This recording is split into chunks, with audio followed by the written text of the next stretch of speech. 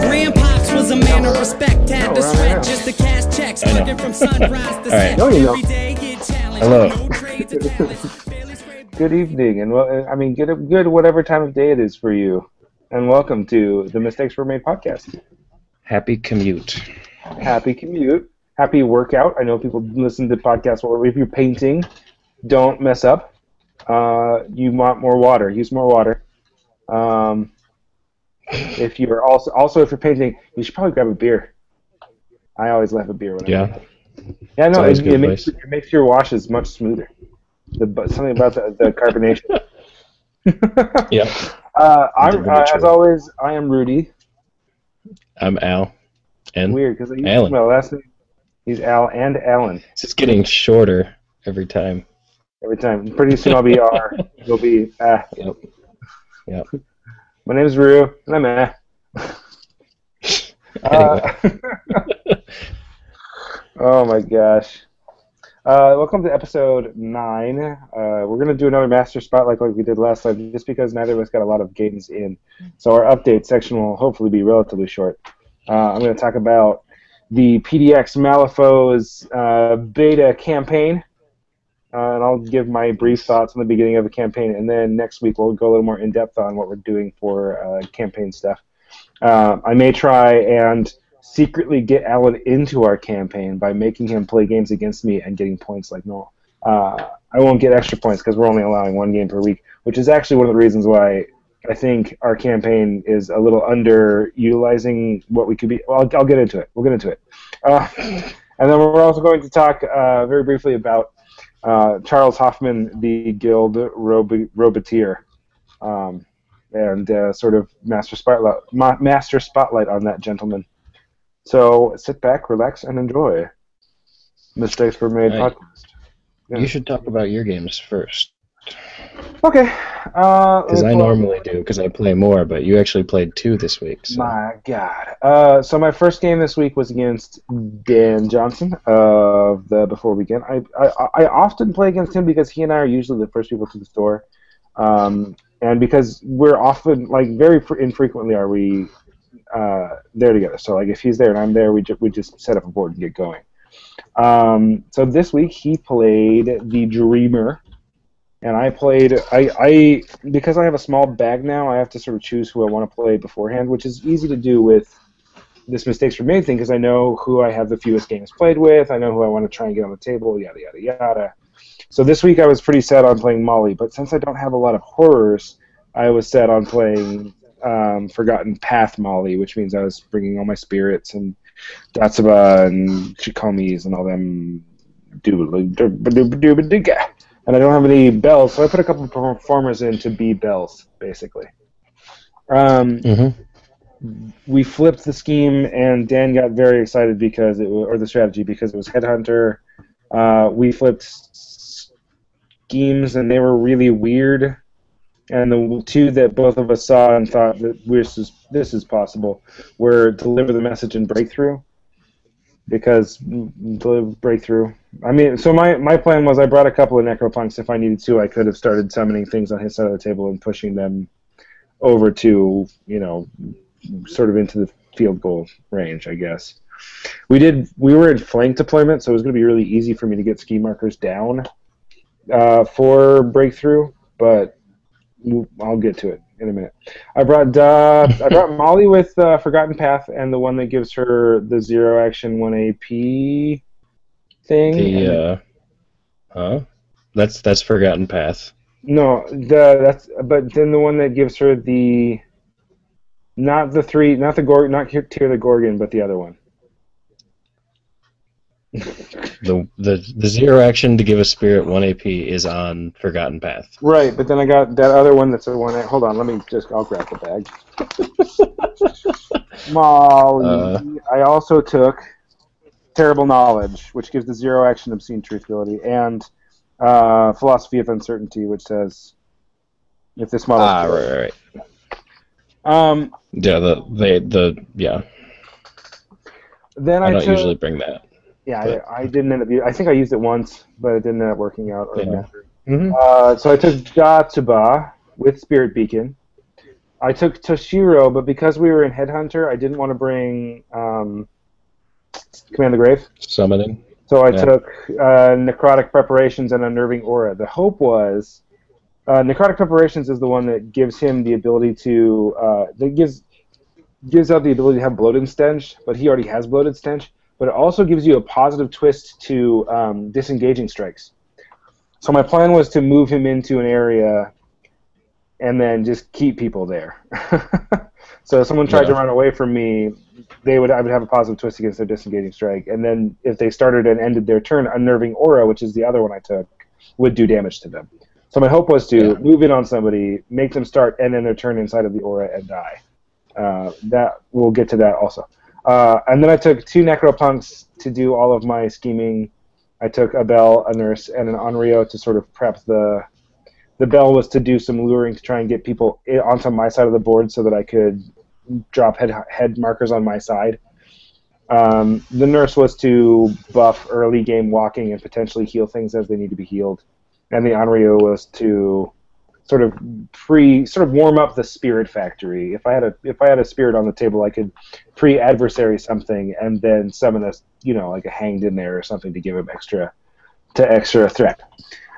His list, if I'm remembering correctly, was the Dreamer with Undreaming Leans and the Shooty Dreamer upgrade, not the Summony Dreamer upgrade.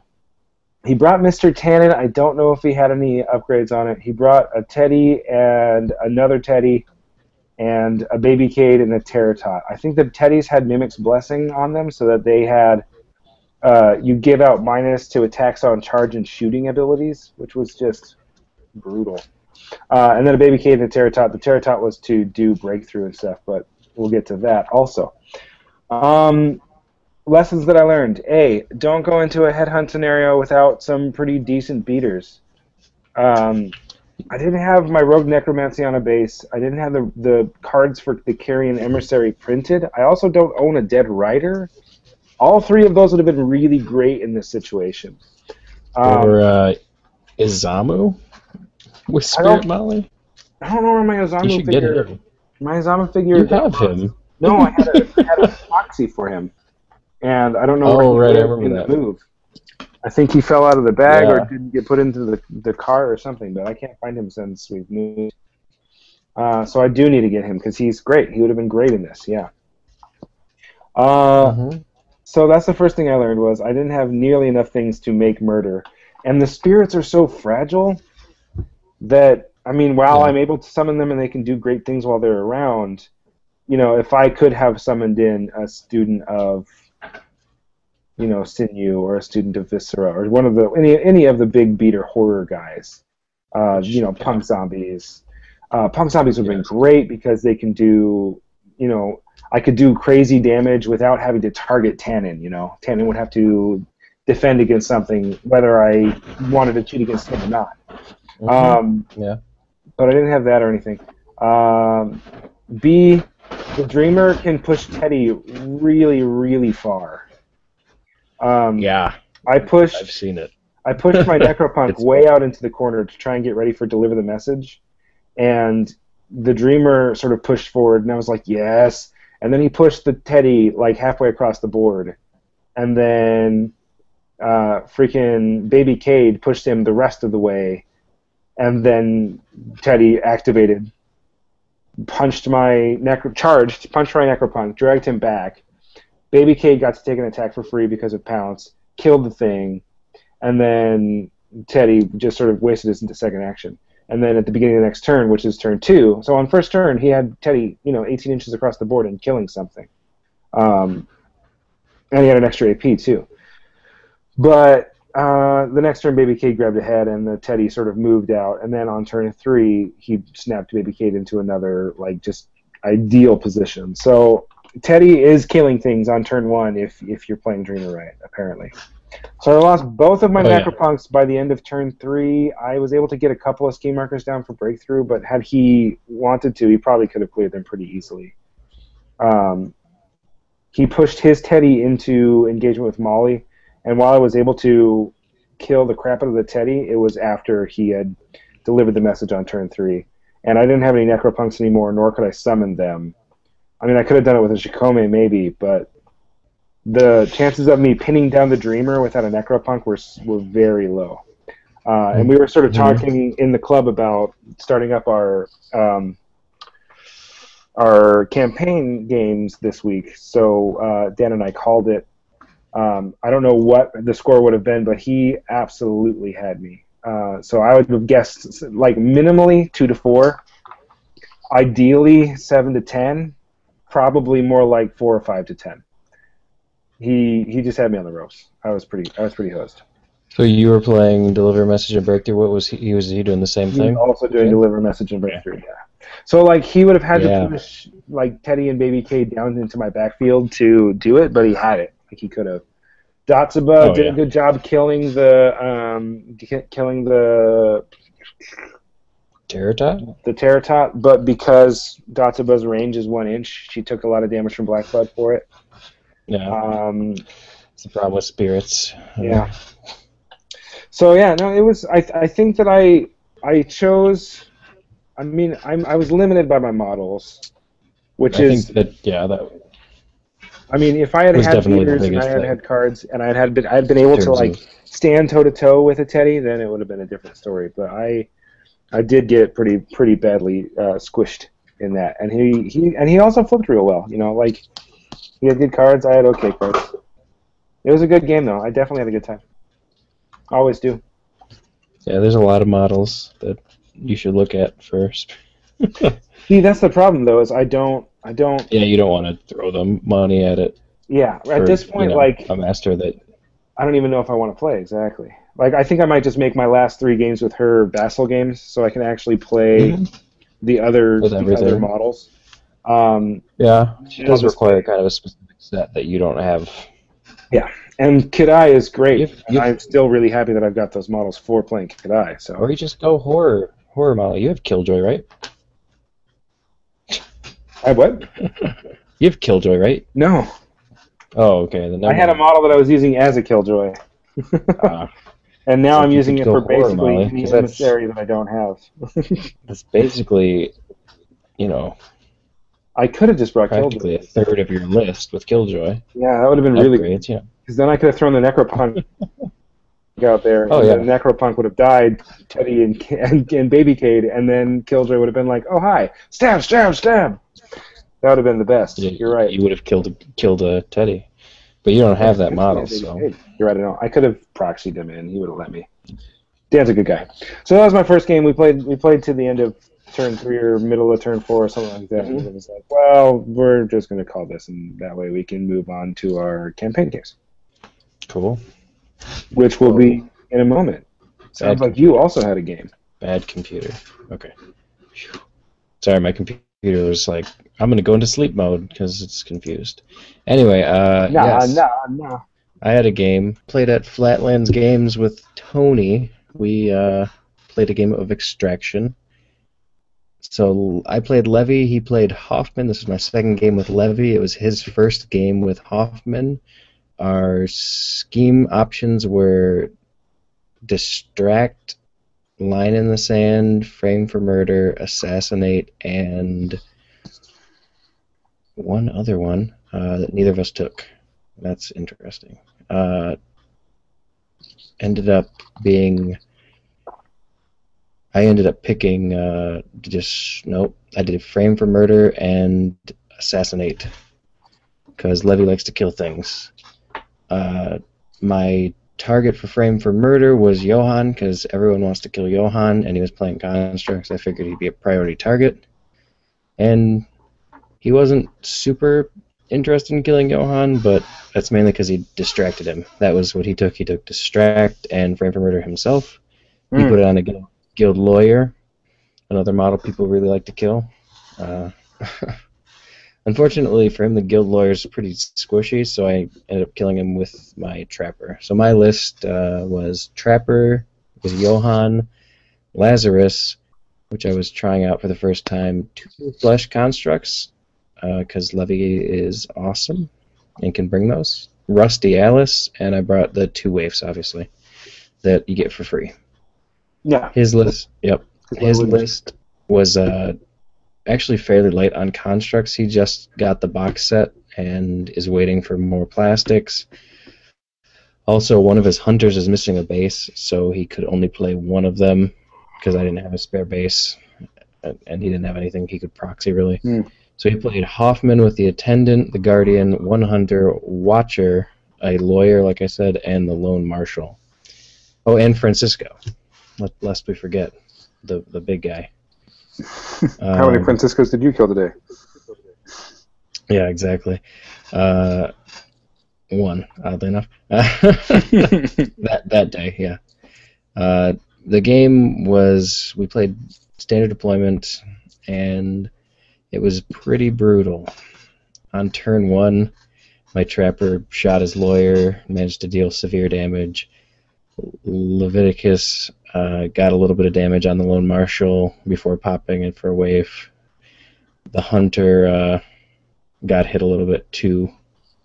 I don't remember how that happened. Actually, that was turn 2 that I got to the Hunter. But yeah, the Lone Marshal and the Lawyer were in pretty rough shape. Francisco sort of ran around up the middle and then flanked to one side of the building. The extraction marker was sort of directly to the left of a little building. So like, most of the 6-inch circle was on one side was that building, and on the other side it was pretty open. Mm-hmm. So we sort of revolved around that building where like he had stuff tucked behind it on one side and I had stuff tucked behind it on the other side. So that sort of defined the game for a while there. But his Lone Marshal and his Watcher flanked out to the sides. Like I said, my Trapper went after his Lawyer pretty quick just because he was putting him out in the open, and if you're going to put something out in the open, the Trapper's going to want to shoot it. Yeah. His Lone Marshal was probably a little too aggressive, so he got up in there where Levy and Rusty could take some shots at him and weaken him up. Then turn 2, I started wiping models off the board. So yep. Rusty activated first, killed the Lone Marshal. I didn't get an abomination at that point, but still took out an 8-point model, which was great. And then the Trapper managed to kill the Lawyer off that turn, so she got his 2 points for frame for murder right then, which wasn't great, but it wasn't 3 points, so I was alright with it. And it's a model off the table. Lawyer versus with Levy and Rusty. Yeah, with Levy and Rusty on the table, was lucky that he didn't get 3 points. If I hadn't killed him with the Trapper, he would have, because they would have killed him. Lazarus just sort of pushed up and took some shots at stuff. My Flesh Constructs just basically walked up in the middle and hit stuff, gave it poison, and stood there getting me points, like they do.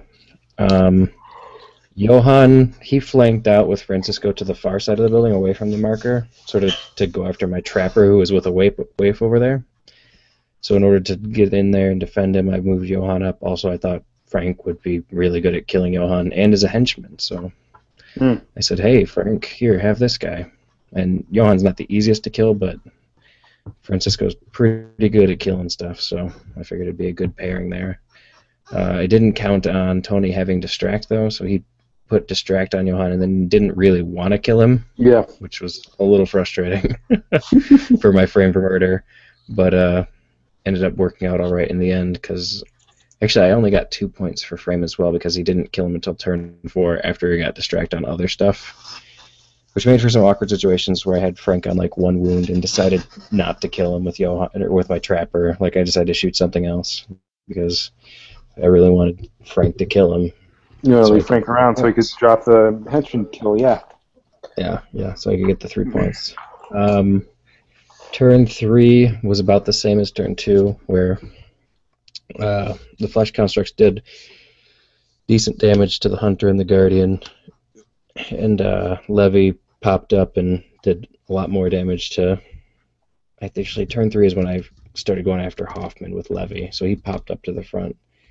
Actually, I might have killed the Guardian. I don't know. I think, because he put the Guardian's Uber thing on Hoffman, so I was like, his Uber defense thing. Yep. So I was like, I'm not going to deal with that. I'm just going to kill the Guardian. And I managed to summon an Abomination, which against Hoffman was really good, shutting off 0 actions right up there. Made No it more really rough for him. Yeah, I had a fun play with the waif where on turn 2, our Levy, when he popped himself, I put the waif in his backfield after I was out activating him, so that I could just bring Levy up way downfield where he wouldn't have been able to get to. That's where it sort of clicked with me with Levy. It's like Levy's like Seamus, but he can shoot more than once, which is silly. No, he's not shooting every time. He could be punching too. It's like bag Seamus. It's like bag Seamus. Yeah. But in order to back alley, he needs to become the corpse. Yeah, he has to kill himself. He's really cool. I enjoyed him a lot more in this game. I think part of it was that last game I played him was all new stuff and just confusing and craziness. In this game, I just was like, I'm going to go with stuff I know, where it's simple, and just have fun and play. And I ended up tabling him on turn 4. He got distract. He got 2 points because he got it on turn 3 and 4, and then I cleared. Obviously, I cleared on turn 5. Frame, we both got 2 points. Him with the non-henchman kill, and me with the henchman after turn 4. And then Assassinate, I got 3 points. Levy and the Flesh Constructs took care of Hoffman pretty easily once the other robots were disappearing. I got some fun stuff. I did a lot of shooting into combat, which was frustrating, but alright, because Flesh Constructs don't really care that much if they get shot. Also, they had Distract on him. Oh, with Rusty, you're shooting into combat, okay. Because the other thing you can do is, if Levy's shooting into combat, and he gets that trigger that's built in, he can make a guy take a 1 action, right? Yeah, I did that once, but I also had like Lazarus and Rusty shooting into combat. So that makes sense, yeah. Right. And Lazarus, I was just like, I hope I hit a Flesh Construct, because then I can cheat down and get a blast onto other stuff. That was after I killed his attendant, because that thing is annoying. Yeah, you gotta kill the attendant, especially if you're looking to place blasts. Yes. Yep. I ended up getting him off the board, and then I could have, but I didn't really need to at that point, as he only had 3 models left. The Trapper took out Frank after he killed Johan, and pretty much from there it was over. It's a good game. It was Tony's first game with Hoffman. I don't know if I said that already. So he did. How many upgrades did he get out and around? He gave out at least 2, but one of them he just sort of forgot about on the Hunter. So. Oh man, the nimble one or the positive flips, I think. If you discard it. Oh yeah. Attacks. Targeting system. And it gave nimble to. I don't know who it gave nimble to. I can't remember. Hopefully, no. He gave assist to the Hunter. Anyway, we'll talk about that in a bit. Yeah. So that was my one game with the Levy there. You want to talk about your campaign game? Yeah. So we played our first campaign game this week. I just got. Oh, someone posted on our thing. Sorry. That is not an appropriate question for Hoffman. What is the capital of North Dakota? I don't know. Quick text liaison.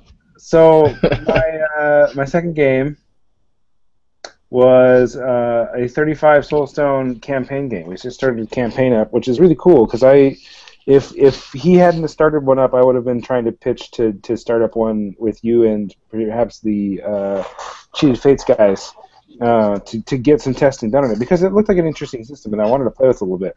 And having now begun one and read them, I do think that it's great. It's going to be a lot of fun.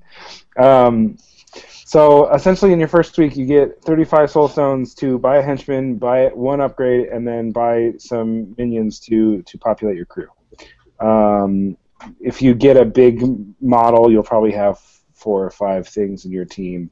You do have to pay for your henchmen. That's one of the things that I had to rebuild around, because I thought you got your henchmen for free, but that was not the case. So I wanted to. I'm attempting to build towards Mei Feng. Let's start there. Of course, there are multiple ways that you can come at this conceptually. If you have an idea of who you want to be, you can choose that and sort of move towards it, whatever. I knew that I wanted to try and go for a Mei Fang crew, which would, if I get her by week 3, would give me my last couple of games for Mei for my mistakes. So I'm going to try and push for Mei so that I can get those 2 knocked out in the campaign setting. Nice. So I was thinking to myself, do I want to, which immediately ruled out, if I wanted to play an Arcanist and I wanted to play Mei Fang, it ruled out choosing Kang as my master. Yeah. Because I'd have to declare 10 Thunders to be Kang. So I didn't choose Kang, which left me with some other guys, which were, let's see, the Captain, which was a good choice, Snowstorm, Miranda, Joss, the Firestarter, and Cassandra.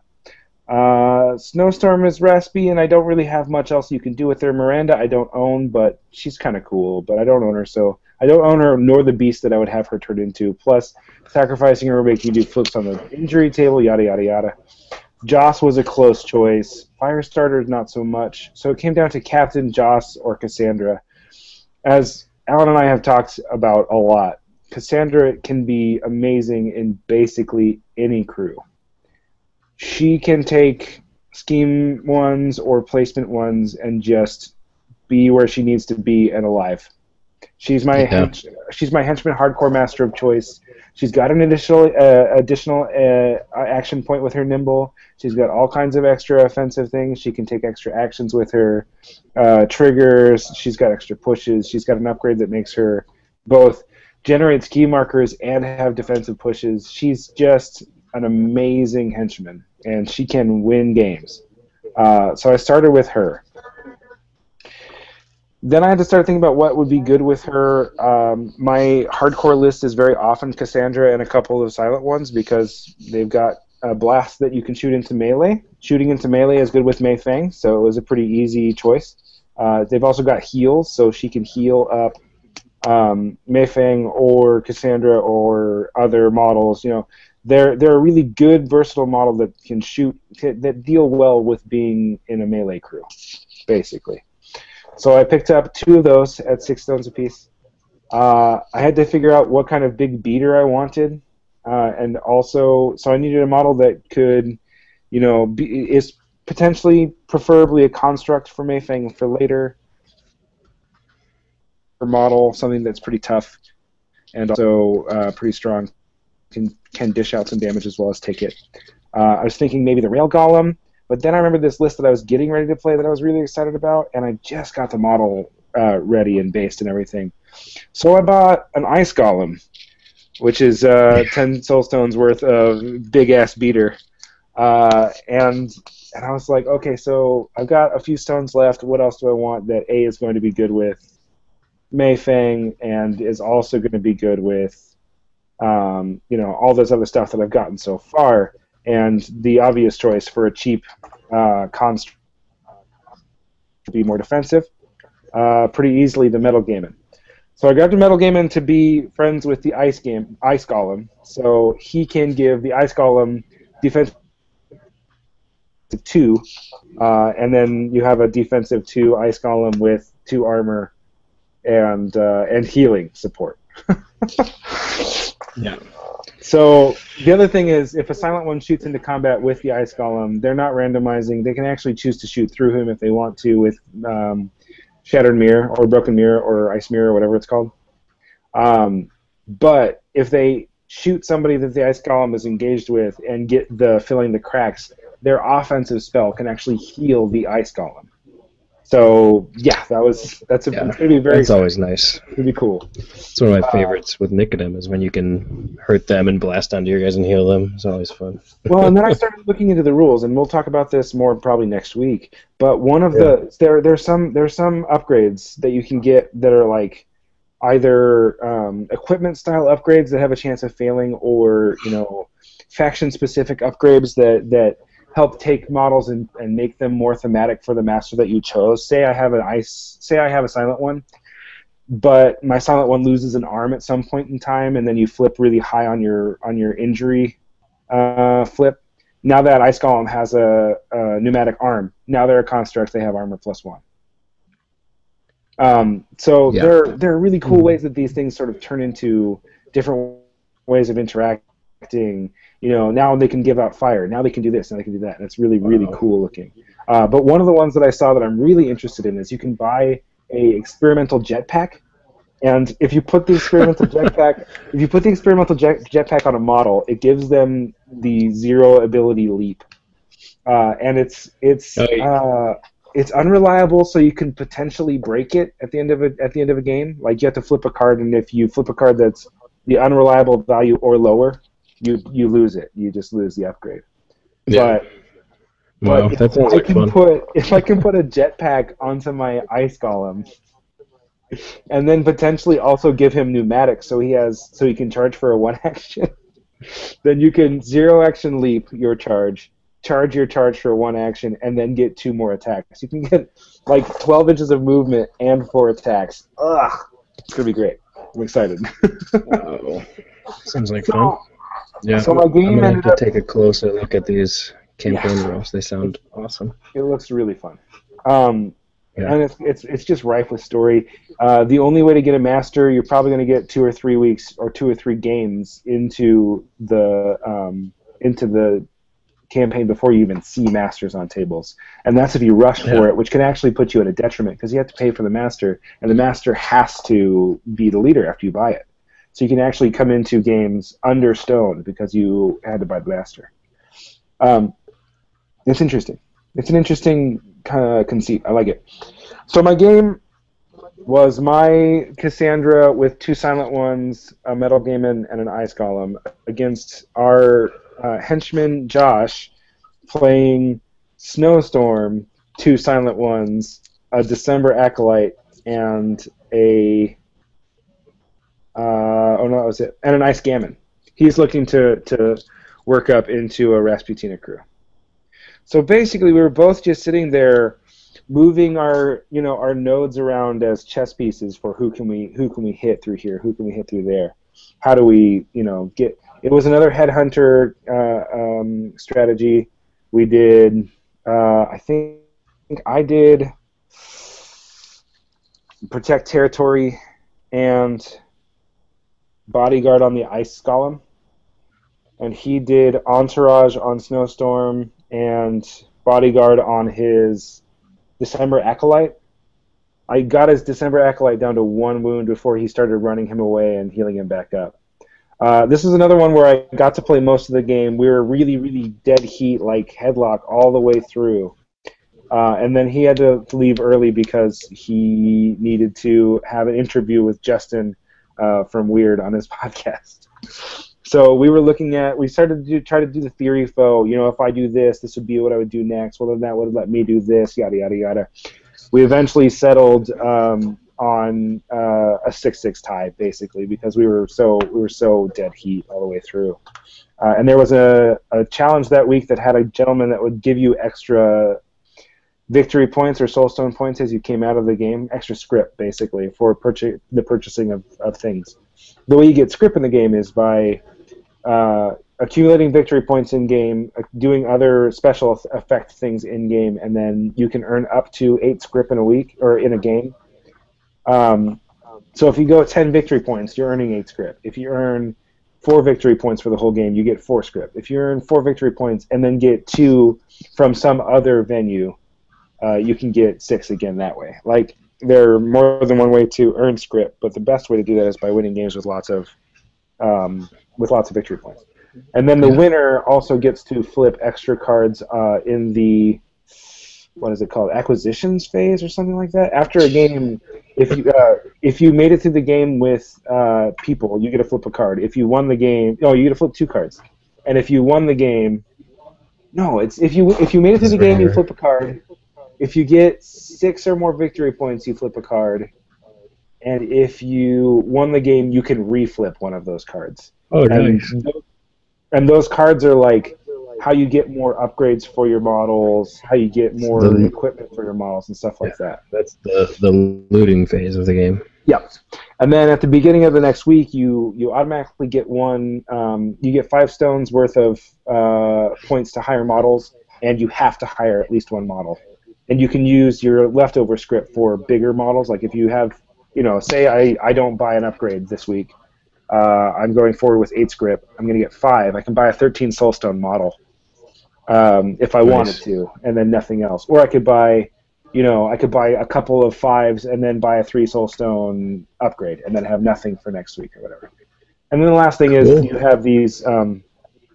You have bounties that you can buy that are the way that you get masters. By taking difficult jobs and completing them, you sort of draw masters in to join your crew, and that's how you do it. You have to buy a bounty with script, complete it, and then you get to flip on the bounty score table to get stuff from it.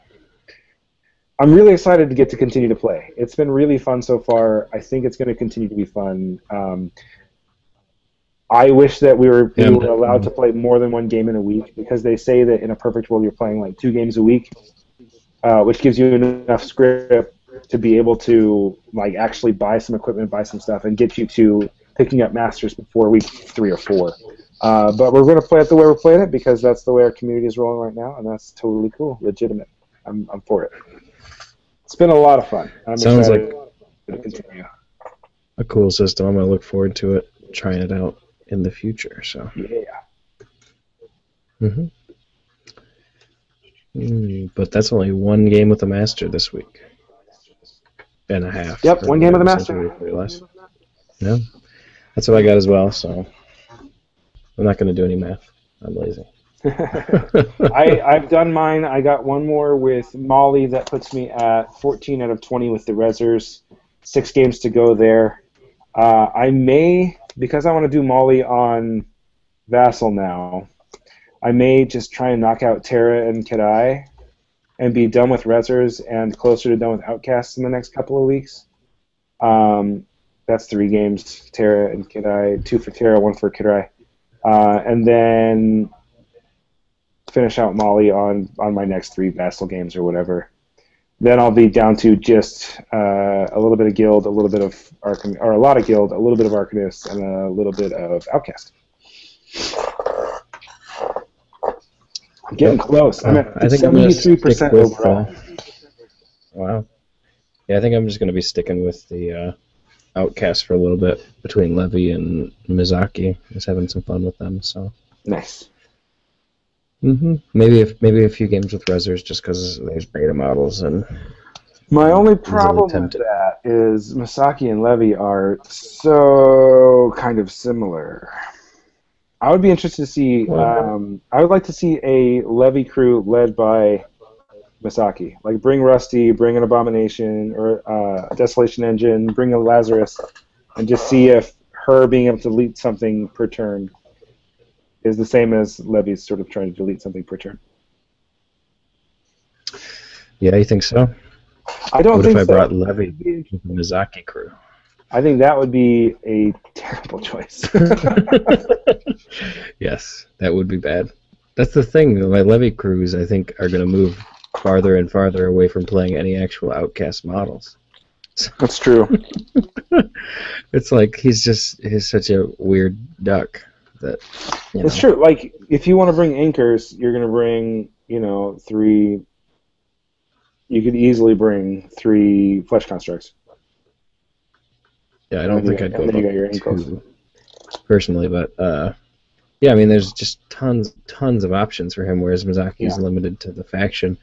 I mean, yeah, I don't know if I like her in Outcast as much as Ten Thunders. I probably won't, because you lose a lot of her hiring options that give you willpower, fun stuff. When I did play her, I played her with the new guy, Pride, who has a bunch of willpower shenanigans as a sort of Taden replacement. But I think that's I'm definitely not as excited to keep playing her in Outcast as I am Levy after that game. It was just like it sort of clicked, and I'm like, okay, I can definitely get behind this guy. But you can keep playing Misaki in Ten Thunders and still be totally happy too. Yep.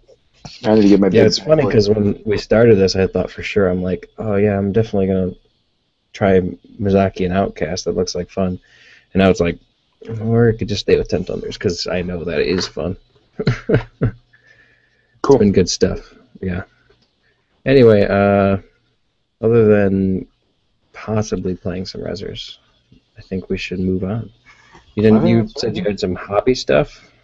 I have done some hobby, so there's our games. We're going to do a GA instead of a HAG because we're doing announcements. Announcements or achievements, yeah. I don't actually have any announcements, I don't think. No? I do have, I don't have, no, I got nothing. Maybe we're just doing a... Yeah. There's a tournament at Flatland Games on February 21st. It's a team tournament, same as Adepticon's team tournament rules. You should go. I wish I could. Near Flatlands Games. I'm in the process of finding out if I'm going to be working that day or not, so I'm hopefully not. If I'm not, I'm playing with Bud, who is one of the employees out there, who plays Nicodem and Seamus, and I'll be playing Molly, so it should be fun. I'm not going to get any points for the game, but just Molly and Nicodem just sounds too fun to pass up. So. Ugh, Molly and Nicodem, ugh. Yeah. See, I was thinking Molly and Seamus just because it's so fluffy. Nah, because we're just going to go with the team double your points. We start the game with 35 points each, and we end the game with... You should go... I think in that case you should be going with Nicodem and Kadai because, you bring 3 dogs or whatever, and then you summon 3 Shikome on your first turn, and then there's 3 corpse markers for Nicodem to start summoning off of. Yeah, except neither of us play Cry. Well, that's your loss, obviously.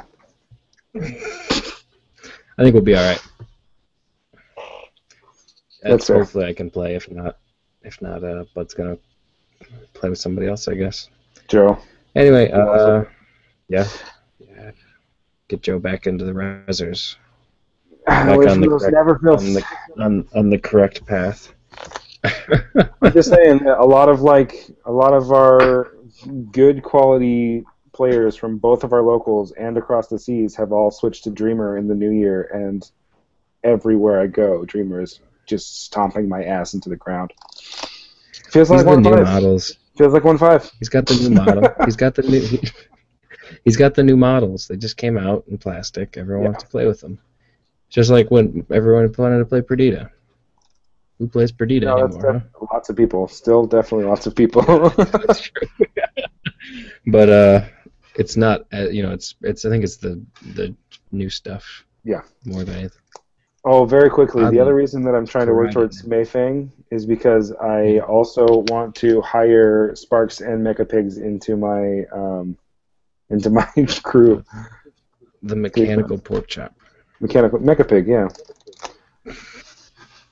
All right. So my hobby stuff is very boring. I painted some Levy stuff and some Ten Thunder stuff, and I painted the flesh tone on a bunch of zombies. Nice. I finished painting... Oh, what did I finish painting? I finished painting something. Hold on, it's going to come to me. Oh, also, while Rudy's thinking, I picked up the multi-pose kits because they looked pretty awesome, and they are. I made what's his name? The new Rezzer Neverborn. Hayworth or something like that. Nephilim. Harridan. Hagridin. Harridan. Yeah, that one. A very fun little proxy for him. It looks really cool. It's got a shotgun. It's got horns. What else do you need? Pretty dope. And that's one. I got 10 more models out of that box. So. That's the other. Okay, we'll talk about that next week. Never mind. It's the other thing that really makes me excited about the campaign rules. But we'll talk about that later. Yeah, I need to actually read them before. I need to read them before we talk about them. That'd be a good idea. I remembered. Yeah, you remembered. I finished painting Sonia, and I finished painting my December Acolyte, and those pictures are on the Facebook. And I was happy with those paintings. They were both good. Yeah. All right. Yeah, that's cool. And then, that's the thing I've got, I started painting, and I hadn't painted for a long time, so I was painting, and then I was like, these all look terrible and awful, and then I just pulled them out and was actually playing with them, hey, they aren't that bad. Yeah. I was like, I guess not. I should just keep at it, you know. Well, I mean, the important thing about painting is just doing it. You know, you're gonna paint. You're gonna think that it looks bad. You're gonna tweak it. You're gonna paint it till you're happy, and then it's gonna look great, and your skill's gonna go up, and eventually you're gonna be a hell of a painter. Yeah. Me too. I'm not a great painter yet. Or I'll just, you know, decent tabletop standard. That's all I'm looking for. That's all I care about. I don't need to win a crystal brush.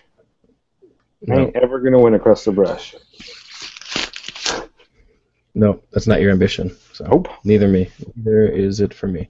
But yeah, no, they're looking good. I've painted a bunch of 10 Thunder stuff that I'm going to use for Fistful of Kung Fu eventually, as well as, you know, just in general, playing 10 Thunders. Nice. My archers are coming along. Monks of Low River. I still need another 3 like minion set of models to go with that for that, but that's coming in down the road.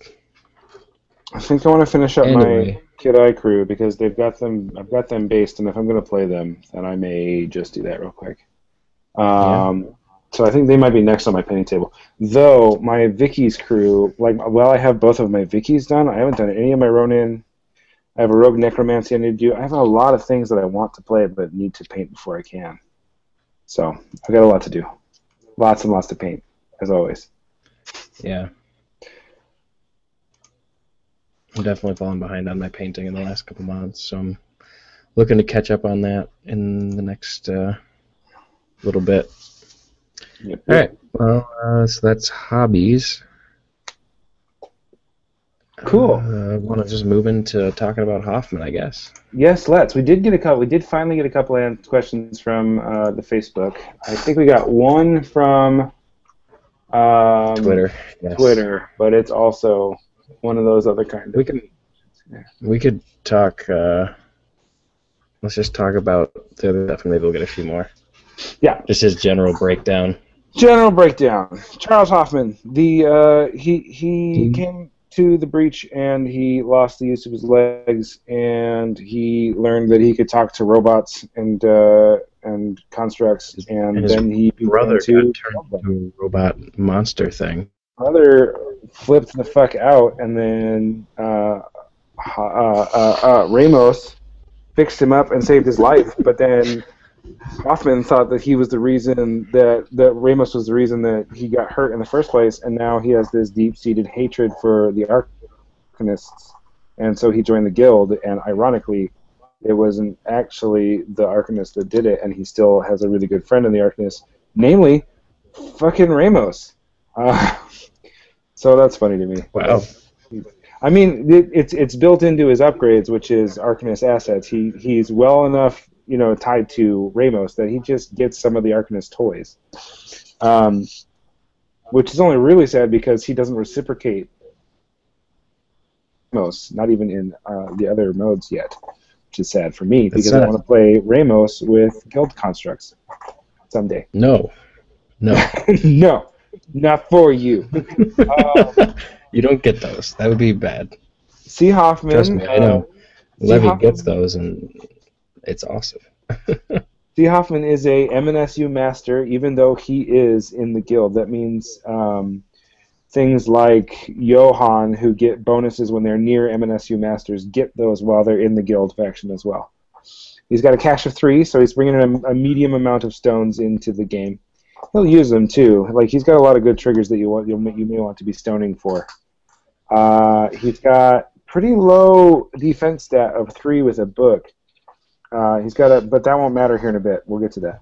He's got a willpower of 6. He's got 10 wounds, which is a little low, but once you start stealing armor off of your friendlies, it matters less as well. He's got a low walk of 4, but again, with his magnetic ability, he doesn't need to walk a lot. He doesn't have a charge. He does have a melee attack, but he doesn't get the charge to use it. And he's a height 2 human. His model is sort of this dude in this sort of double arm open. It's like an open face Iron Man. where you can see his whole body and his whole metal armature around him is sort of how he deals with it. His old one was very contemplative. His new model is a little more aggressive and active, which is kind of good. Well, that new box is really nice. It's really pretty. The new Hunter looks so pretty. The new Watcher's okay, but it's got a weird wing. But yeah, other than that, the box is really nice. Hunter's great. Guardian's great. Yeah. Something I'd like to get just so I can use the stuff with Levy. Yeah. Not for a while. Hoffman is really a wall of text. He's got a lot of ability. He's got a lot of spells. He's got a lot of upgrades, and knowing what all of them are and what all of them do from memory is sort of where Hoffman is. Where he's sort of almost required reading. I remember when you first started playing him in the beta, and it was just like you would start your turn, and we were just like, "Oh, I'm gonna go get another drink. Let me know when you need me to flip cards." The funniest thing was I never needed you to flip cards because I was just sitting in the backfield doing forcing the duels that I needed to force and making it all happen. It's so see how Hoffman activates. Time to go to the bathroom. All right. Yeah. His first ability is called Magnetic. It says this model may not declare more than 2 walk actions per activation. So he's already got a really terrible walk of 4 inches. He also can only do that twice per turn. So he can't walk by himself more than 8 inches. But when a friendly construct within 3 inches declares a walk action, this model may push into base contact with the construct after the action is complete. So sort of zipline himself around on other models, like the Hunter, who's got a really good walk. The Watcher instead of a zipline. Right, yeah. It's like a magnet. Yeah, like a magnet, almost like he's magnetic. I like to believe that he's got like a mounty thing, so he just saddles himself to the thing, and then it just makes him along. All right.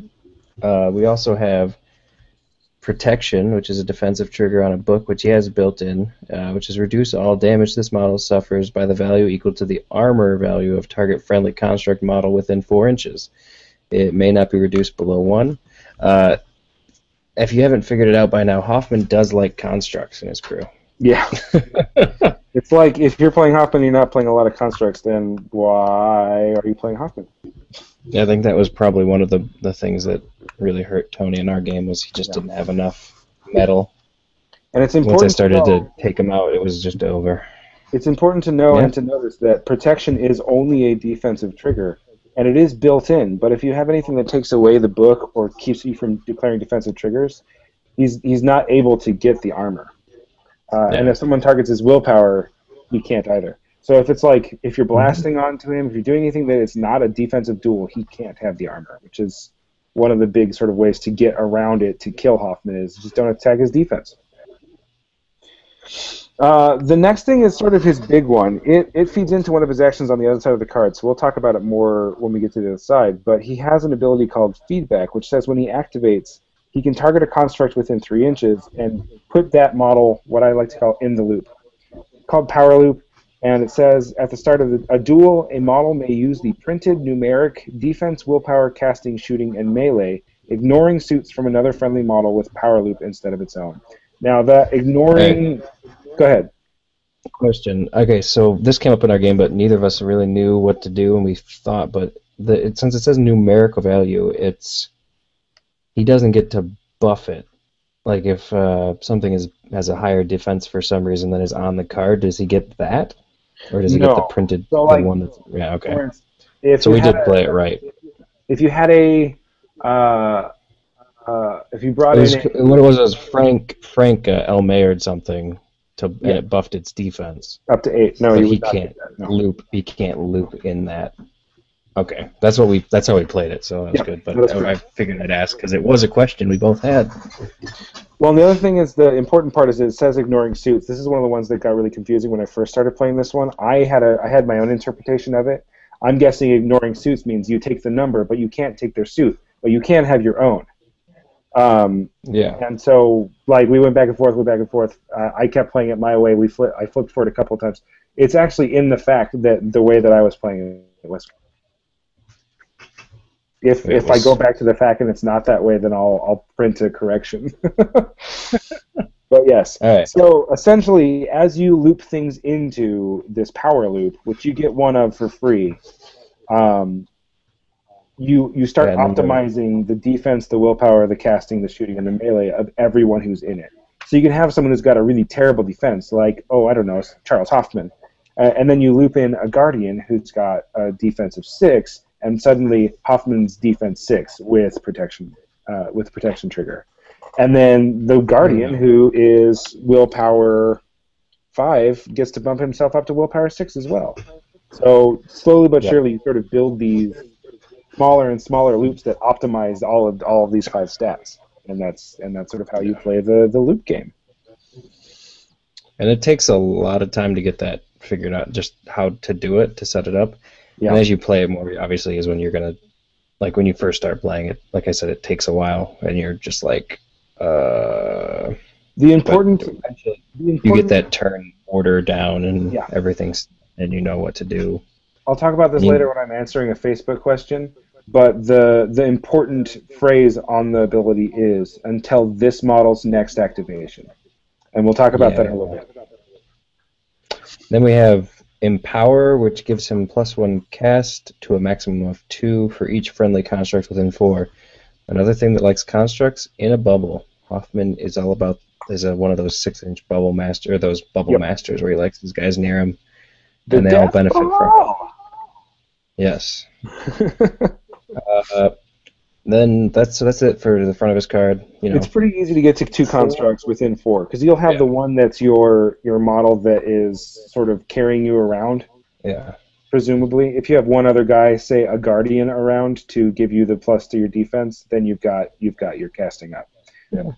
There's another way to get in casting up even farther than that, and we'll talk about that in a bit. And then we have that's the front of his card. Yeah. Okay. That's the front of his card. On the back, he has an attack action. It's on a melee 6. Target suffers 3, 4, 6 damage. It has a ram baked in, but not a book. His only trigger on there is Exploit Design Flaw. After damage, the damage from this attack action may not be reduced by armor. So if you have a book, you can ignore armor, which is good. And 3, 4, 6 damage range 1 is not bad on a master. No, it is not. That's balanced by his low wounds and defense, so you don't really want him in melee a lot. But if he gets there, he can do some work. Yeah, that's the other thing. So if he do some work if he gets engaged. Yeah.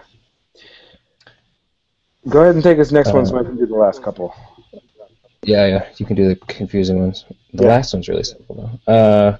Machine Puppet is a cast at range 6 with a target number 12, casting 6 with a ram. Like we said, it's probably going to be higher than that. Target friendly construct takes a 1 action which cannot declare any triggers. Wait, he has a friendly obey? Oh, man. Yep. He's got some great triggers with it, too. I think I found my 3rd guild master. Anyway. His triggers are on a ram which you have and a mask.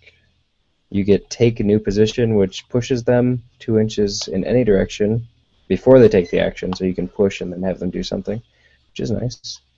And then we also have push out of engagement and shoot, or push into engagement and slash. And make your attack. Or push 2 inches and pick up a head. Hey, there's using your noggin. That's a nice trigger. Repeat Program is his other one, which you need a 2nd ram for. After succeeding, the target suffers 2 damage, which may not be reduced, and gains the fast condition. So that's fun. He can usually do pretty good if you've built him the right way at reducing that damage by healing people back up afterwards. And usually, if you're going to use that, you're going to use it early, and then you can heal them back up before the enemy gets a chance to punish it. So it's worth doing. It just means you're going to be using some of your later abilities to sort of pay for that. Or if it's a model that you don't really care about, you just need to give that 1 extra AP before they die, then that's fine too. Be good on your frame per murder target. So those are both fast and hurt him a little bit, push him up, make him a nuisance, and then he dies. Yeah. Then we have his spell that gives out the power loop to stuff. Yeah, he's got an ability called Can I Redirect look that Power. It's only a range 4, and it can only be on a construct, so you will always be a casting 7 on it. Just put that in your noodle. Target construct gains the following condition until the start of this model's next activation. Again, until this model activates again. And that's the same thing. You can put people in it by activating. You get one person in from activating. You can cast it to get it. And if you have a book on it, you get in a trigger called Power Overload. After succeeding, take this action again. It may not declare triggers. So, presuming you want to do nothing but get everybody in your team on the loop, you can have Hoffman for free, the mechanical attendant for free, one person that you choose at the beginning of your turn for free, and up to 6 more. That is 9 people who are potentially optimized throughout the whole defense, willpower, casting, shooting, and melee. I don't suggest this strategy. Wait, how do you get 9? He gets 1 for activating. Yeah. He himself starts in it. Okay, so he's in it. That's 2. The mechanical attendant has an ability called Integrated. Okay. Right. You cast it 3 times and trigger it 3 times. I don't suggest this. I think 9 is too many. You spend your whole, all your good cards, all your good, you'd need three books or 3 books. And how often are you going to have 9 constructs? I mean, within 4 inches, yeah. They're not cheap. They're good models, but they're not super expensive. Yeah, if you bring Metal Gaming, but you don't need 9. If you have that many models clumped up, you're probably missing something else in the game. Yeah, I agree. Anyway, using Machine Puppet to make those models do better things. It's yeah. I don't know. His last power on the card is 0 action shakedown. It says place a scrap marker in base contact with target construct. Now, there's not really anything on his card base that uses scrap. So it's interesting to me that that's actually on his base card, but most of his upgrades do use scrap in one way or another. Shall I move right on to them? Yeah, I guess. Okay. First one, go ahead. He's got one that lets him blow up scrap markers. I know that. Yep, that one's called Remote Mines. It lets him target a scrap marker within 8 inches to make a target number 12 walk duel. Because Tony kept trying to put that on to shake down my flesh constructs and then blow it up. And I was like, I think he got it off once. It was good, but it was kind of scary. Yeah, because you can shake down you can do an offensive shakedown. It's a good point. Yeah. Interesting. Anyway, so that's Remote Mines. That's one of them down. Then we also have... It's also got improvised genius on there, which says this model may not be moved or pushed by actions and abilities of other enemy models. So if you're going to be facing Beckoners or Bells or anything with a relic hammer that pushes things around, that's a way to get around being pushed around. And then we have... You already mentioned Arcanist Assets, which lets him hire 4 Arcanist construct models with MNSU characteristic that are not in the crew's declared back. For instance, Howard Langston is a great one to grab. He's got really good stats. He's got a nimble. He's got an amazing attack. You can bring in large steampunk arachnids, which are good. Joss. Metal Gaiman.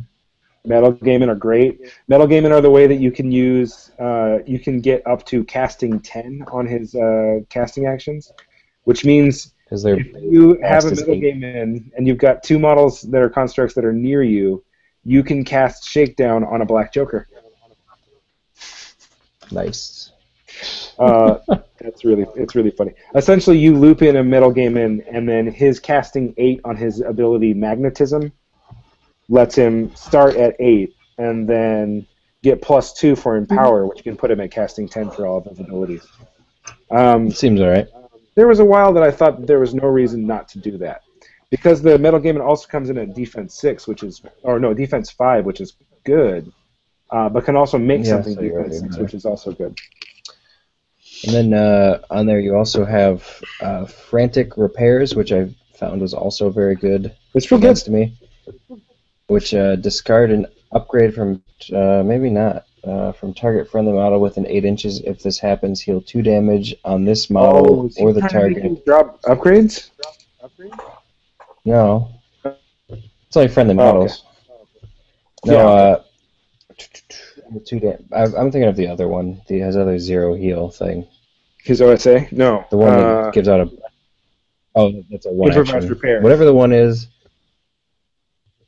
That's on Field that's Mechanic. It's great. We'll get there. Yeah. But Frantic this one Repair is less good, but... Yeah, go ahead. Sorry. It's not as good as the other one, but it lets you discard upgrades, which Hoffman gives out to his own guys somehow to heal 2 damage on the model and place a scrap marker within 8 inches line of sight, which is nice. More scrap markers. It's a heal, it's a scrap generation, and you can free up a upgrade if you need to get it off of somebody, put it on someone else. To reattach it, yeah. And it's on a 0, so you don't use Shakedown, and you can get a little flexibility out of it.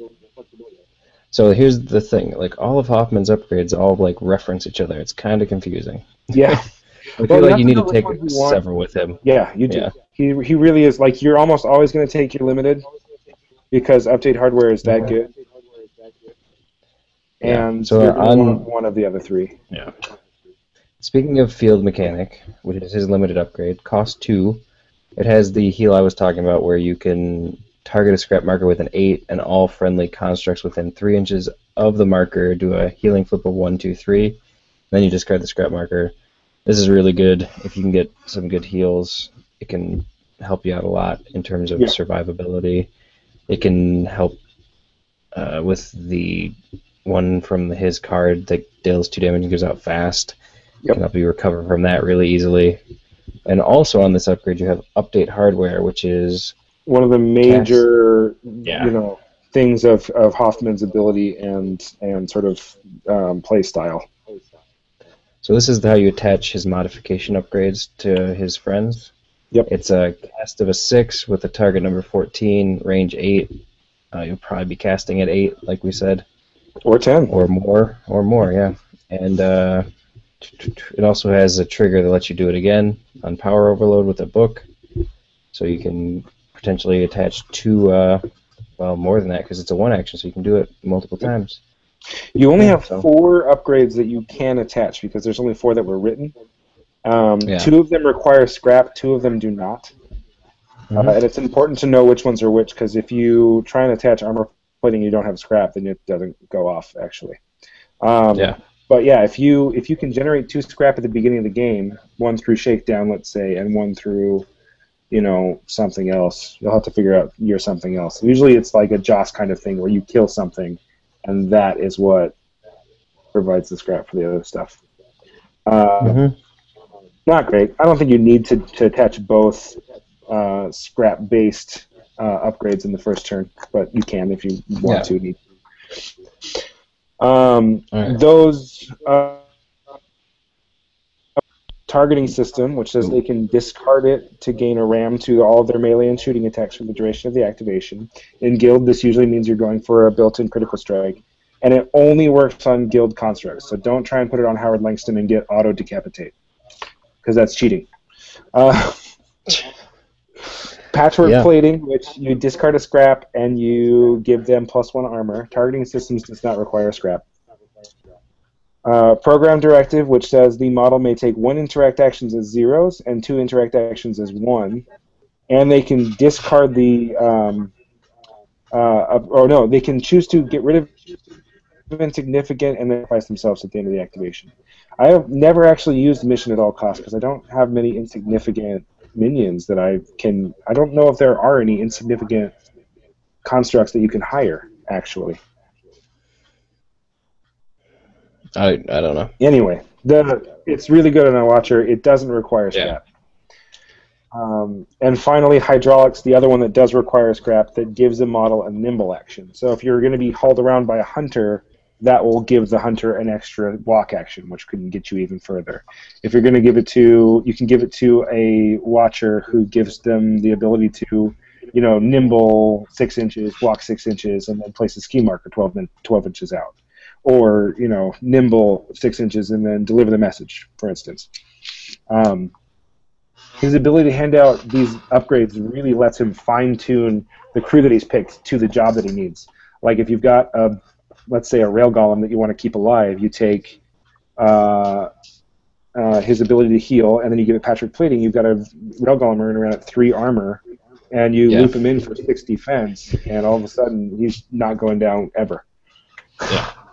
So the upgrades really are a nice little addition for Hoffman there to play with his constructs. And then he has one other upgrade. This is one I didn't play against. It's on-site assimilation.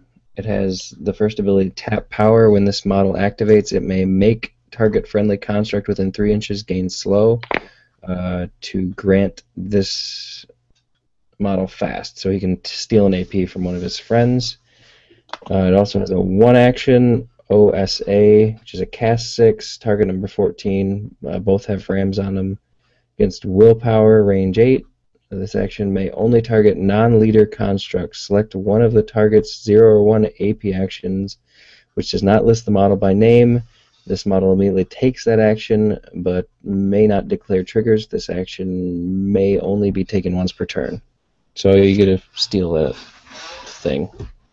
Usually it's things like taking Executioner's Claws from Howard Langston, or maybe other 1 actions from, like you could take it, the modified Steam Gatling from Ryle if you will need a ranged attack or whatever.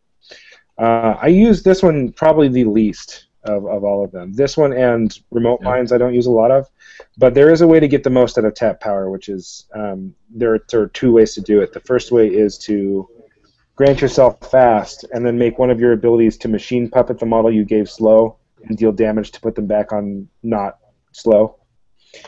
And the other option is to give a model slow after it's activated for the turn, and then give in the next turn before it activates, so it only gets 1 slow to give you fast twice. Yeah, because it didn't get nerfed like Sloth. Yeah.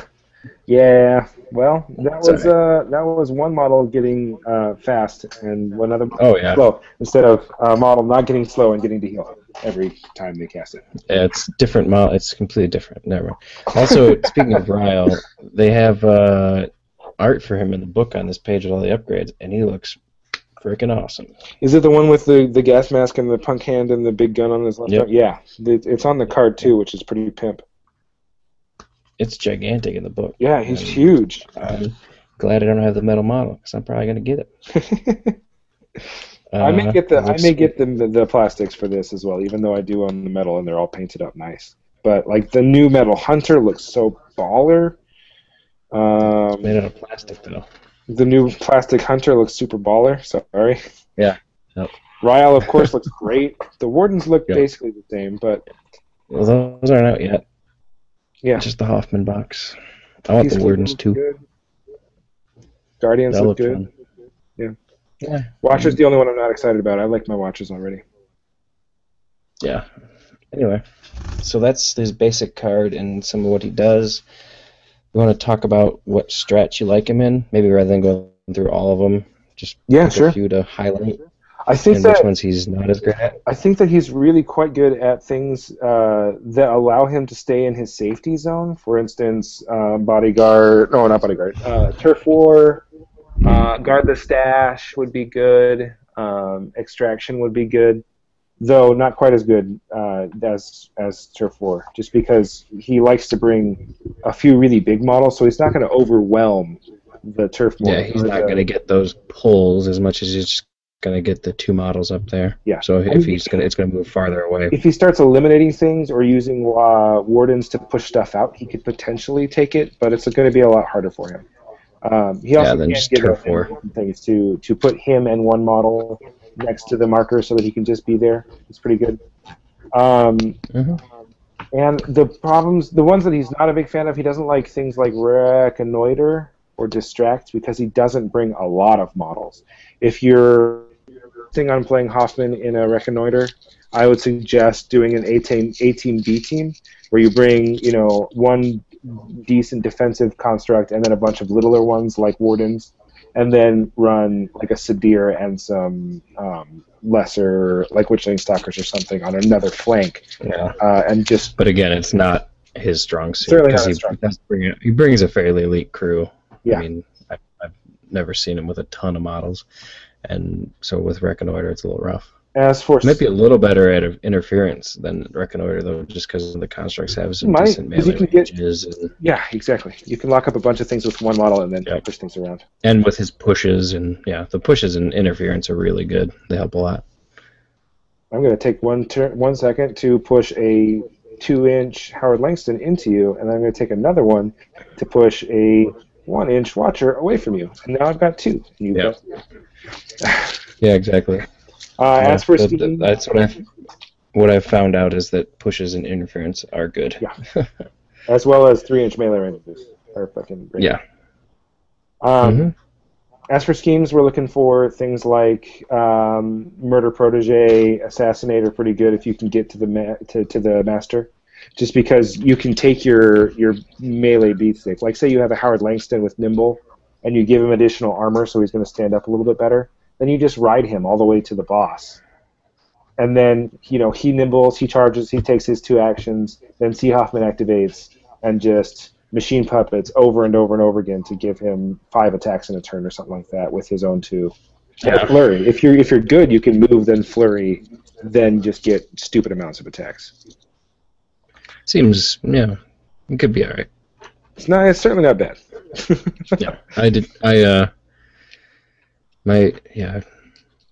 I think that playing Rezzers and Levy has made me not fear Assassinate very much, but I think Hoffman could definitely do it against the Rezzer guys if you put the effort in. Yeah. Howard's great at it anyway, so. If you drag a Peacekeeper and you have a really good run on the attack zone, he's got a critical strike and he's got 1 ram built in. If you give him program or targeting systems and let him burn it before a turn when he gets to take just a stupid amount of attacks, he's coming in at minimum damage 4. He's going to kill anything if he can, outside of some corner cases where it's... Yeah. You flip a Black Joker on a terrifying check or something and end up, not getting... Yeah, that would not be great. He's also terrifying living. The Peacekeeper is so good. He can do a lot of really good schemes with plant explosives, deliver the message, things like that, because he can make Watchers super Watchers. You can either have a Watcher that has Nimble, so you can get 18 inches or 12 inches in, drop a scheme marker, or you can give them program director message. Yeah, move 6 inches, deliver the message, or move, drop a scheme marker for the line in the sand, move 6 inches, drop a scheme marker for the line in the sand, and the next turn do it again, basically. In the other upgrade that reduces a 2 to a 1, you can do deliver message for 1 AP, so... Exactly. So you can move 6 inches and deliver for 1, yep. Yeah, so you could be really good at that, I'm sure. On each of those, and then they're just, you have scheming bastards all over the place. Yep. And that is how what about, yeah, you want to do the questions now? What were you going to say? Hoffman, he sounds fun. I think I might, need to pick up that box. There's a definite reason why he's one of my few double digits games, in 2E. I bought him. I love the friendly obey. Yeah. I like all the models in the box with other stuff too, especially with being able to play them with Levy. Yeah. It's very tempting. Very, very tempting. And I do have some guild stuff. Not that I play them as guild ever, but maybe this will give me a reason to. Yep. Put me at 3 masters in guild, man. Just go through the questions right now. Sure, yeah. Joel Albrecht, who is the guy, our sort of Malifaux contact at Guardian Games, asks, "What is the capital of North Dakota?" And I am terrible at geography. I've always been terrible. It is Bismarck. That sounds correct. Is South Dakota? I totally Googled it. Here? Huh? Is South Dakota's Pierre? Probably. Sounds legit. It is. It's Pierre. Yay. And J.C. Rolfe You would didn't be ask happy about for me South saying it Dakota. correctly because it's spelled Pierre, but it's definitely Pierre. Anyway. Yeah. All right, and then we have Joseph Menier. That'd be Sure. hard. Yeah. Talk about the best constructs for him to borrow and vice versa, whether Levy having his pariah of metal buddies or Ramos having avatar powers. Sure. I think that the best things for him to grab from the MNSU are Joss is great. He's just a really solid frontline model. He can create scrap, which would allow him to heal himself. If he gets down to the point where he's getting reactivate, you can heal him back up really easily. I think Howard Langston, like I said earlier, is great. What he brings to the loop is melee 7, which is fantastic. And if he gains, 1 defense and some armor from upgrades and being in the loop himself, it makes him a lot more difficult to put down. If you're looking if you're looking at a scheme pool that has a lot of markers, bringing a Peacekeeper is going to do quite a bit to get rid of those. But if you need more scheme marker removal, you can grab a Arachnid Swarm to get rid of some of those, just because which is pretty great. I didn't think about those guys because I've never seen them on the table. I've played against them once or twice, but not enough to really get them. But their ability to discard scheme markers is really good. Same thing with Howard. He's already fantastic, and if you're buffing him, it's just like, wow. So, yeah. Metal Gaming, which we already talked about. Yeah. The Metal Gaming we already talked about. They're fantastic with him because they got the cast 8. Just silly. Plus, they're really good models for 4 points. They're not expensive. Even if you don't want to put them in the loop or you don't want to put a Peacekeeper in the loop, they can use Protection of Metal to bump a Peacekeeper up from Defense 4 to Defense 6 pretty easily. And then you've got a Defense 6, Armor 2, potentially Armor 3, Hard to Wound 1 model. That guy's never going down. Yeah, they're a good pickup. Tony was actually already talking about picking them up, the Metal Gaming up. Good choice. It's a solid choice. To expand his collection. Yep. Models anybody else stick out? Well, no, but the other question was who's good to borrow from him if you're using Pariah of Iron, or Ramos is getting his avatar powers, which lets him hire some stuff. Hunters are just really solid models for 7 stones. They have a lot of activation control as well as positional stuff with their built-in slow on Chain Harpoon. If you can get them shooting and hitting pretty easily, then you can drag them way out of position and give them slow at the same time. They're the one I'm most excited about playing with Levy, for sure. Watchers are really good to steal because they're dirt cheap and they have, like we said earlier, just amazing scheme potential. Yeah, they're really good, and something that Outcast doesn't have a ton of, which is cheap scheme guys. Like, they're usually more expensive. Like, other than the Void Wretches, there's not much at 4 stones that can really go and do stuff. So, they have flying, which is great.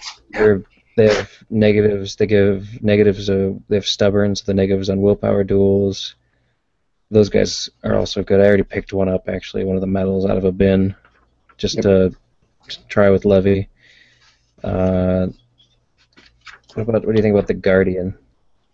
The Guardian is an interesting question. I think the Guardian works best with Hoffman, and I'll get into this when we're answering Skeeter Atkins' question. But he brings a lot to the Hoffman crew.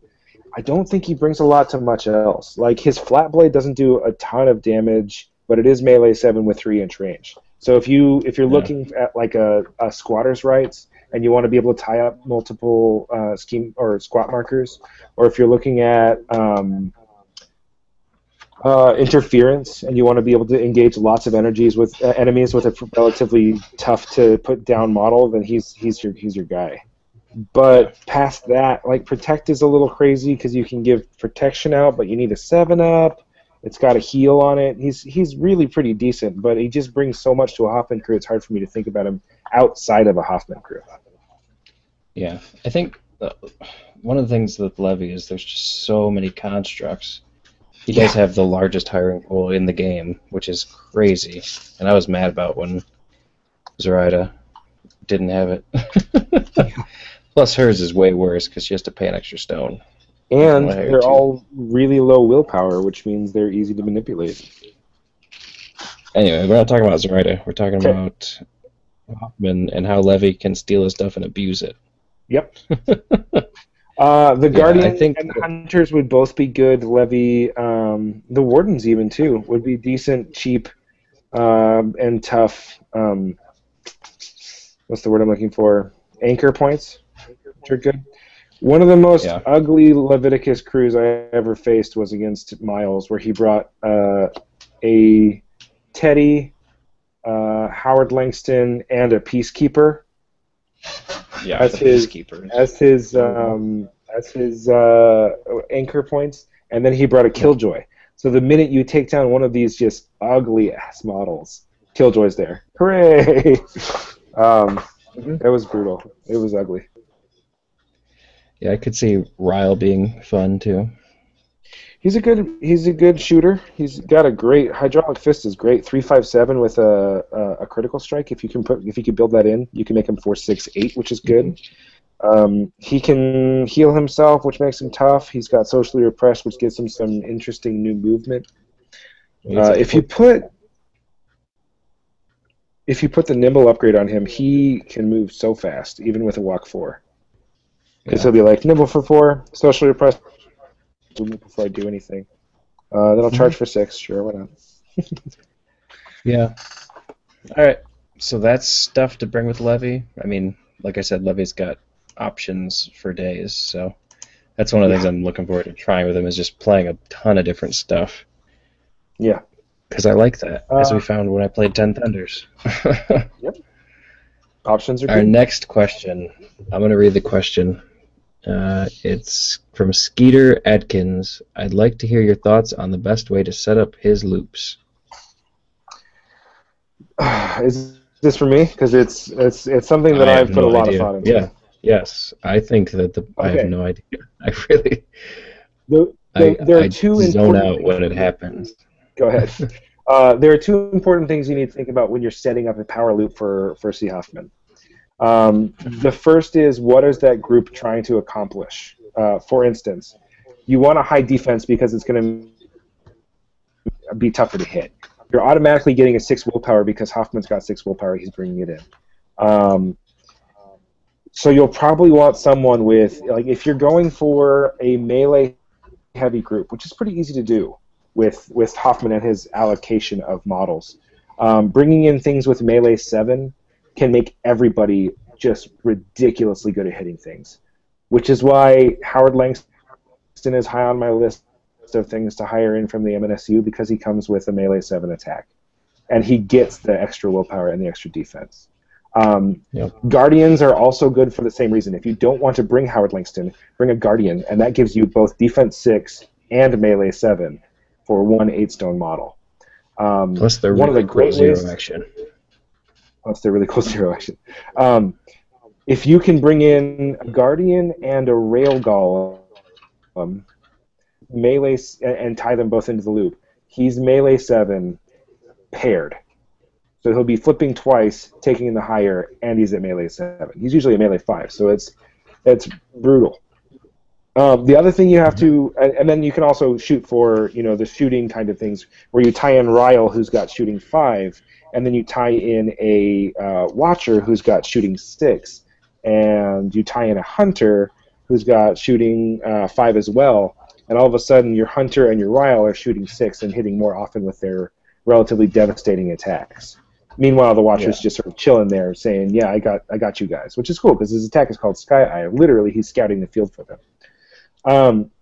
So the answer, the first part is you need to know what you want your contingent of constructs to be able to do, and then build the 2 or 3 models that you need to, loop in and then focus on. Keep it to keep it in odd numbers, I would say, because you're going to be able to get 1 for free, and then you want to spend 1 action doing it for 2 guys, or 2 actions doing it for 4 guys. If you're really going for a big group, that's going to let you, I can activate. I'm going to auto loop in my Metal Gaiman. I'm going to cast it once to loop in Howard Langston, and I'm going to cast it once to loop in, my Warden, let's say. Then From there, you have your two other AP to hand out extra APs and make Howard Langston go murder face. The last thing you want to pay attention to is your activation C. Hoffman, and I actually wrote the Pull My Finger guide on C. Hoffman, so if you go up and read that, a lot of these thoughts are expressed there as well. C. Hoffman is very much sort of a best, it's almost like a computer program, how well you want to sort of know you're into and out of a loop. So if you activate Hoffman first on the first turn and loop a bunch of things, then you want to activate him very last on the second turn so that the loop falls off after everyone's gotten 2 full turns of working with it. Then again, you'll activate him first on the third turn to get everybody back into the loop, and then last on the fourth turn to keep everyone in the loop for as long as they can. It's the same thing with his on-site assimilation power distribution thing, the tap power. If you tap power on something at the beginning of or at the end of one turn, and then at the beginning of the next turn, then you can get double fast for 1 slow, right? So the best ways to do it are think about what you want the loop to be able to do, and try and super plan ahead your activation order, putting Hoffman early on a turn when you're about to start a loop, and late on a turn when you're coming to the end of it. And that will let you get the most out of the loop before you lose the looping. And you don't have to loop every turn. You can loop every other turn. There will be times when someone tries to pull you out of the loop, which is fine. Like if you have to drop out so you can drop a bunch of healing, then that's just how you have to do it, and that's fine. But those are the highlights for me in trying to make Hoffman optimized. It's really interesting to me from a sort of perfectionist standpoint. I want to make my melee 7 hunter do so much damage before he loses that melee 7, and then when he does, I'm like, all right, now Hoffman can just use the melee 7 Howard Langston 3 times, and then at the beginning of next turn I'll loop and use Howard Langston 2 more times, and then everyone gets all that extra buffing. Yeah. From the Twitter, all right. We do have one other question. This is from at BEF Weebeg, Bef Weebeg, that's it. Which is before we begins Twitter, hosted by Dan. We had a question: are you ever tempted to model him as a Terminator or RoboCop? Being from Detroit? Go ahead, Rudy. Yeah, sure. Which one, RoboCop The or Terminator? RoboCop. Oh, definitely RoboCop. You think RoboCop? Because he's not actually a robot like Terminator. He's a man in a robot suit. Yeah, he is. Yeah. I'll tell you what I would be tempted. Mine I got from Marks, so I essentially got it pre-painted. Oh, see, if I were to do it, I think I would model him as a German man in a leather jacket with extra chest hair. Why? David Hasselhoff, the Hoff. Oh my God. If I were to do it. John, who plays at Flatlands Games, always calls him the Hoff, and every time he says it, I can only think of a picture of David Hasselhoff looking super 80s. If I were to do my own conversion on a Hoffman, I would probably do like a big purple cloak, a red and purple helmet. He's levitating off I would make him Magneto, basically. Yeah, that'd be cool too. But the actual model is sweet. So actually, both of the actual models are really cool. Yeah. The new one's probably cooler, just because he's got that fist up in the air, like he's gonna punch someone right in their mouth. With his. Oh, I got one more notification. We got one more question. Oh man. Nope, we got a like. We got a like. Nope. Negative. That's it. That's all of them. 4 questions. All right. If you have any other questions for us, go ahead and post them up on our Twitter feed or that thing, and we'll try and answer them on the Twitter. Like the show doesn't end when we're done podcasting. You can listen and interact with us whenever you want. We're at NWM Podcast on the tweets. Yep. All right. So, do you want to talk about our thing? We want to do our pregame talk or what? Yeah, let's do the pregame talk. Let's okay. So Alan and I are looking to play a game, probably tomorrow-ish, and we wanted to do a quick stealing of the before we begin format, so we can basically set up and do a quick, very, very, very quick thoughts on what we want to do for that game tomorrow. I am going to declare. Oh no! All right, we gotta do that first. Yeah. What's the name of the website that does the strats and schemes? I don't know. All right.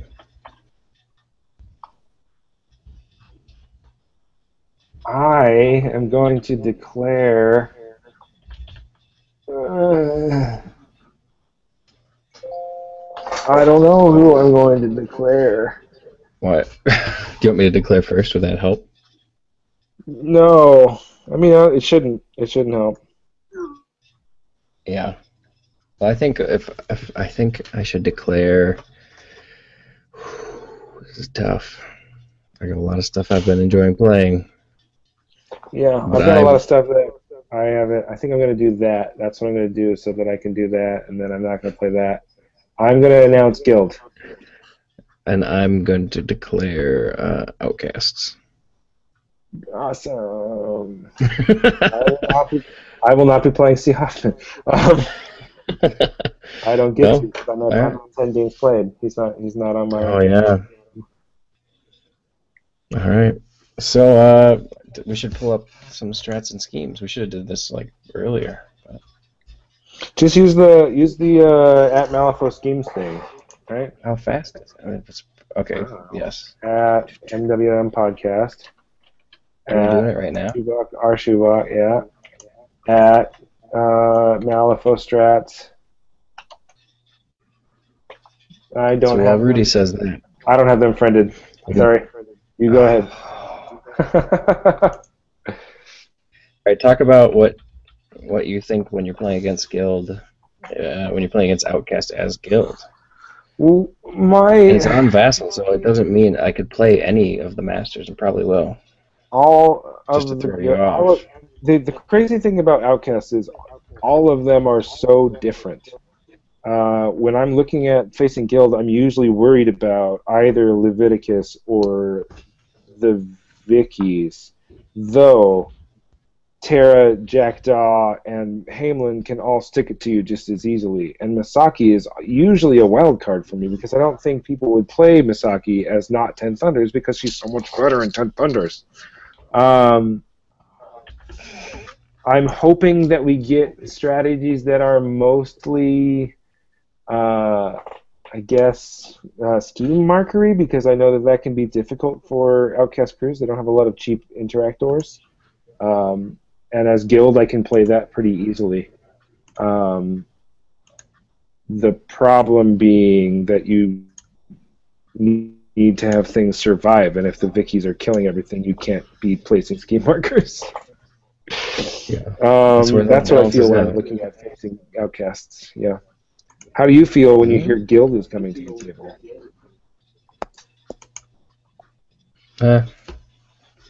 I'm alright with it.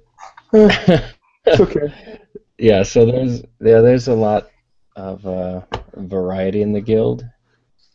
That's one of the biggest problems with there. I want to try and bring stuff that's going to be good against shooting, because they have a lot of that's good, usually. You just did it. Just keeping in mind. Yeah, I did it quiet, though. Is it just as bad? Do I always do it quiet? I'm confused. It's okay. You don't always do it. Sometimes they're more than usual, but this time. Yeah, I gotcha. Okay. All right. Since I don't know how to do the new strats on the Malifaux schemes, we got an old one. Yep. I think it's like a hashtag gaining grounds or something, but GG20. I didn't know. Something like that. Anyway, so we have Reconnoiter. Boo. my least favorite strategy. With the schemes of Breakthrough, Assassinate, Make Them Suffer, Frame for Murder, and our deployment is standard. Okay. Ooh. So, So from a scheme and strategy standpoint, do we want to just make our crews real quick and then? we can talk about what we're thinking about. I Well, mean, if we do okay. that, though, then we're going to know. I You're mean, gonna know what we're thinking about, yeah. yeah, I'll tell you. you're I'll going to go know what I'm first. going to play. I'll go first. Okay. From a reconnoiter standpoint, I've got two ways to go. My first way is to go with a McCabe crew with lots of, like, a few really strong beater shooters, and then a lot of tiny things like Luna and Guildhounds and things like that. And then just sort of try to engage their big attackers and let my dogs overwhelm quarters. The other I option like is this with make them suffer in the pool. with making stuff in the pool, that's probably dangerous. The other question, oh, this is going to be ugly. Reconnoiter with make them suffer. Ugh. Yeah. The other option is to rock a Sonya Crid crew and try and bring Crid with reincarnation, try and get some, big models dead early and Witchling Stalkers. With the errata being that you can't summon a stalker on the same action that they're gaining burning. It's a little bit harder to do now, but it's not as hard to do as I would like for it to be honest, if I'm being honest. I also enjoy McMorning in this because I can have a lot of models that are relatively low cost and then keep them up with nurses. But since I'm at 10 games played with McMorning, I know I'm not playing him. I also like the idea of bringing hunters because if I can drop a hunter right at the edge of a section and then chain spear someone into it, then they don't get to count because they're in the middle, or they don't get to count because they're on the line. Yeah. Those are the sort of things that I'm thinking about moving into this game. Yeah, that's definitely... Reconnoiter is kind of a monkey wrench for my outcasts, as they're mainly killy and mainly elite. Granted, thankfully we're playing on Vassal, so I got a few more options. I think, given just Mizaki's abilities versus Levy's, I would be playing Levy. Oh, absolutely. Because he can bring in a lot of cheap, good stuff. If he brings Pariah of Iron, I can bring Metal Gaming in. I can bring in Flesh Constructs. You can summon. You can use either Rusty or Levy to summon Abominations, which is also good. And Reconnoiter. Yep. Yeah, that's definitely where I would be at. I think that you would know that without me even telling you. So. And then knowing the people who you play, that's what I think you're going to go for. Also, with the options of make them suffer, assassinate on the board, those are both ones that Levy can do very well, and Rusty can do very well. They're all about that. Yeah. I think it would be hard for me not to take those. Frame for Murder I do love, so I could end up going for that one. Thankfully, you don't announce any of those. So. Yeah. Well, once he announces Leviticus, I'm going to strike Assassinate from my list of available schemes. Yeah, exactly. I might go. You could do it, man. For make them suffer. You wouldn't be able to get full points is the problem. No, but the problem is, you're never going to count everything. Yeah, you can't get full points on it, other than just silliness. No, you can't even because it doesn't count, right? Nope.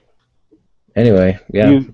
He counts as killed at the end of the encounter, so you can potentially, technically get Assassinate on him on turn, which means you can get 5. 2 points for it. Right? Yeah. No, 1 point for it. Because it's 2 or 3. Yeah, is that true? Oh, Assassinate. Anyway, so 2 or 3, you can potentially get 2 points for it. You're never going to get 3 points for it, unless you're playing Terra.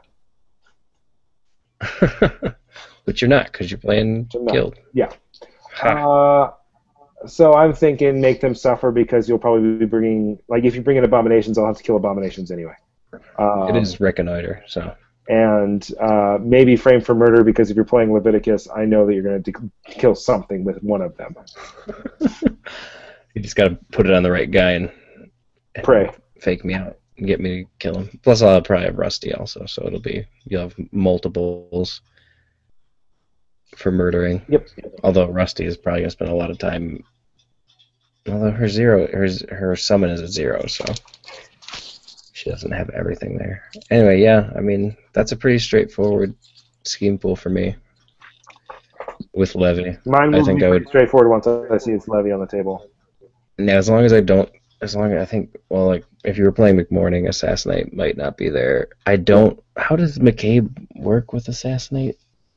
When you kill him on the horse, you don't get to count him as killed. When you kill him on the ground, you do get to count him as killed. Yeah, that sounds not fun. Once you get him off of his horse, he's pretty easy going down. Like he's gonna die pretty quick. Yeah. But it's the getting him off the horse. I've never played against McCabe, so it would be interesting to try, and I probably wouldn't take it in Reconnoiter. I'd probably go for the last 2, make them suffer and frame for murder. I don't know how killy McCabe is, but I can always guarantee it. He can get there. Like he's got some upgrade shenanigans that would be pretty fun for that. Yeah, it'd be an interesting list for me because I've played like a lot of big elite stuff with Levy, but not a lot of cheapo stuff. It'd be fun. It's gonna be fun. And yeah, the ability to just summon abominations is gonna be good. I mean, my thought for you. Yeah. Buy 20 stones worth of flesh constructs and metal gammon. Yeah. And then the metal gammon make the flesh constructs defense 6. Yeah, that seems alright. And they're both constructs, so you can do it. Why not? Yeah. I just have to worry about you attacking willpower. Who do I have? What's Sonya attack? What does Sonya attack? Are you doing McCabe or Sonya? That's the question. I don't know yet. I'm thinking. You gotta power game it over the night. Yeah, I'm gonna sleep on it, and then in the morning I'm gonna wake up and be like, "That's filthy." No, I have something that I've been wanting to try out with Sonya, so I think I'm gonna go all day. You're gonna just be at work all day tomorrow. What time are you off tomorrow? I get off work at 6 tomorrow. There's another thing we could potentially do is play for a little bit, and then I can do dinner, and then we can play for a little bit and finish it up. Just divide it out. Anyway, so that'll cool. be fun. I don't have one of those handy dandy before we begin business cards, so I don't remember all the other things. I mean, at this point we don't have a map, so it's kind of hard to actually pick everything. We can't deploy because we don't have a map. It'd be silly to set it up now. So yeah, look forward to hearing the rest of our before we begin hack job. We should come up with a different name, like the start of the match. How we get started. Yeah, that's better. Sorry, Dan. We love you. No, that it's not because we like. Yeah, it's a good premise, which is why it should be done. And it's not like we're trying to replace you. It's just something that we thought of. Well, we should play a game this week. Maybe we'll talk about it beforehand. It's not like we're going to steal his gimmick. I'm probably going to catch hell for it. I'm prepared for that. Yeah, you are. Oh, I'll get chewed out. I have chewed out 4. All right. And then we'll. So we're going to play probably tomorrow night, which is irrelevant because this podcast won't come out till after that, I'm sure. And then will be surprised. All right, good. Then we'll live stream the game probably. You gonna live stream it on Twitch? If we're gonna, maybe we could. I mean, we don't have to. We could do that. Well, and it's then, like if we do that, then one sitting. If we don't do that, then oh right, we'll have to pause in the middle. But if we start at 3 o'clock my time, 6 o'clock your time, that wouldn't be too bad. But are you willing to wait to eat until like 8 or 9? Is the biggest question. Yeah, probably. Oh, okay. I mean, I could just grab something as we were getting started. We wouldn't be able to start right at 6. Probably start at like 6:30. Sure. We'll try it. Okay. You guys have listened to all our planning of our games now. This is why what we should do is we should record a tag at the end, just so we can tack it on, like, wherever. Absolutely. Yeah, no, that's always the same, consistent. That's what most of the other podcasts do. We should probably get on. So let's do it right now, and you're going to edit it in. Okay. All right. So you want to do it, or shall I? I'll start and say. Same time in unison. I'm going to say every other word. I'll say the first one. Say thank you for listening to the Mistakes Were Made podcast. You can reach us on email via blah, blah, blah. And then you jump in with, or on Twitter at the blah, blah, blah. Thanks for listening, or some other outro. Are you ready? Oh, man. Too much pressure. We're going to do take one. I mean, it's going to be on every episode, Rudy. Well, if it's bad, we can redo it later. That's true. We could change. We could do a new one every week. Except we did that, and now we're trying to change doing that. I hope. All right. Here we go. You ready? Thank you for listening what's our? I almost said before we begin. That's my part. You're supposed to come in after I'm done talking. Oh, why don't you get to start? I don't know. Do you want to start? Do you know why I get to start? Because I'm doing email, and you get to do the Twitter. All right, and I don't know the email address. So. At MW, it's the same. Okay. Okay, clean slate. Here we go. All right, we're ready? Yes. I'm ready. Thank you for listening to the Mistakes Were Made podcast. You can reach us via email at mwmpodcast@gmail.com. Or on Twitter at MWMpodcast. Thanks for listening. See you next week. Or more whatever. Than a week. Good night. Good enough. I think I'm leaving the good enough in, too. That's going to be great. Yeah, be laughing and then you saying good enough. When I was a child, my mom's dropped fables and stories to warn me of the dangers that were laying before me. To keep it interesting, she would hide the lesson. To guide my direction, provide the right message. In time, I developed a sense of her embellishments. Hence, I was rebellious against what she was telling me. When I was a teen, I pretended that my demons were friends. I defended the place, and that was the case. Slurred speech dripping off of my face. The world creeped as I slipped to the awfulest place you could imagine. Not the average things you see on acid. My granddad bloody hovering on a speaker cabinet, laughing in a raspy tone, covered in maggots, but snacked on his mass to the bone. I couldn't grasp it. Did it double dismount?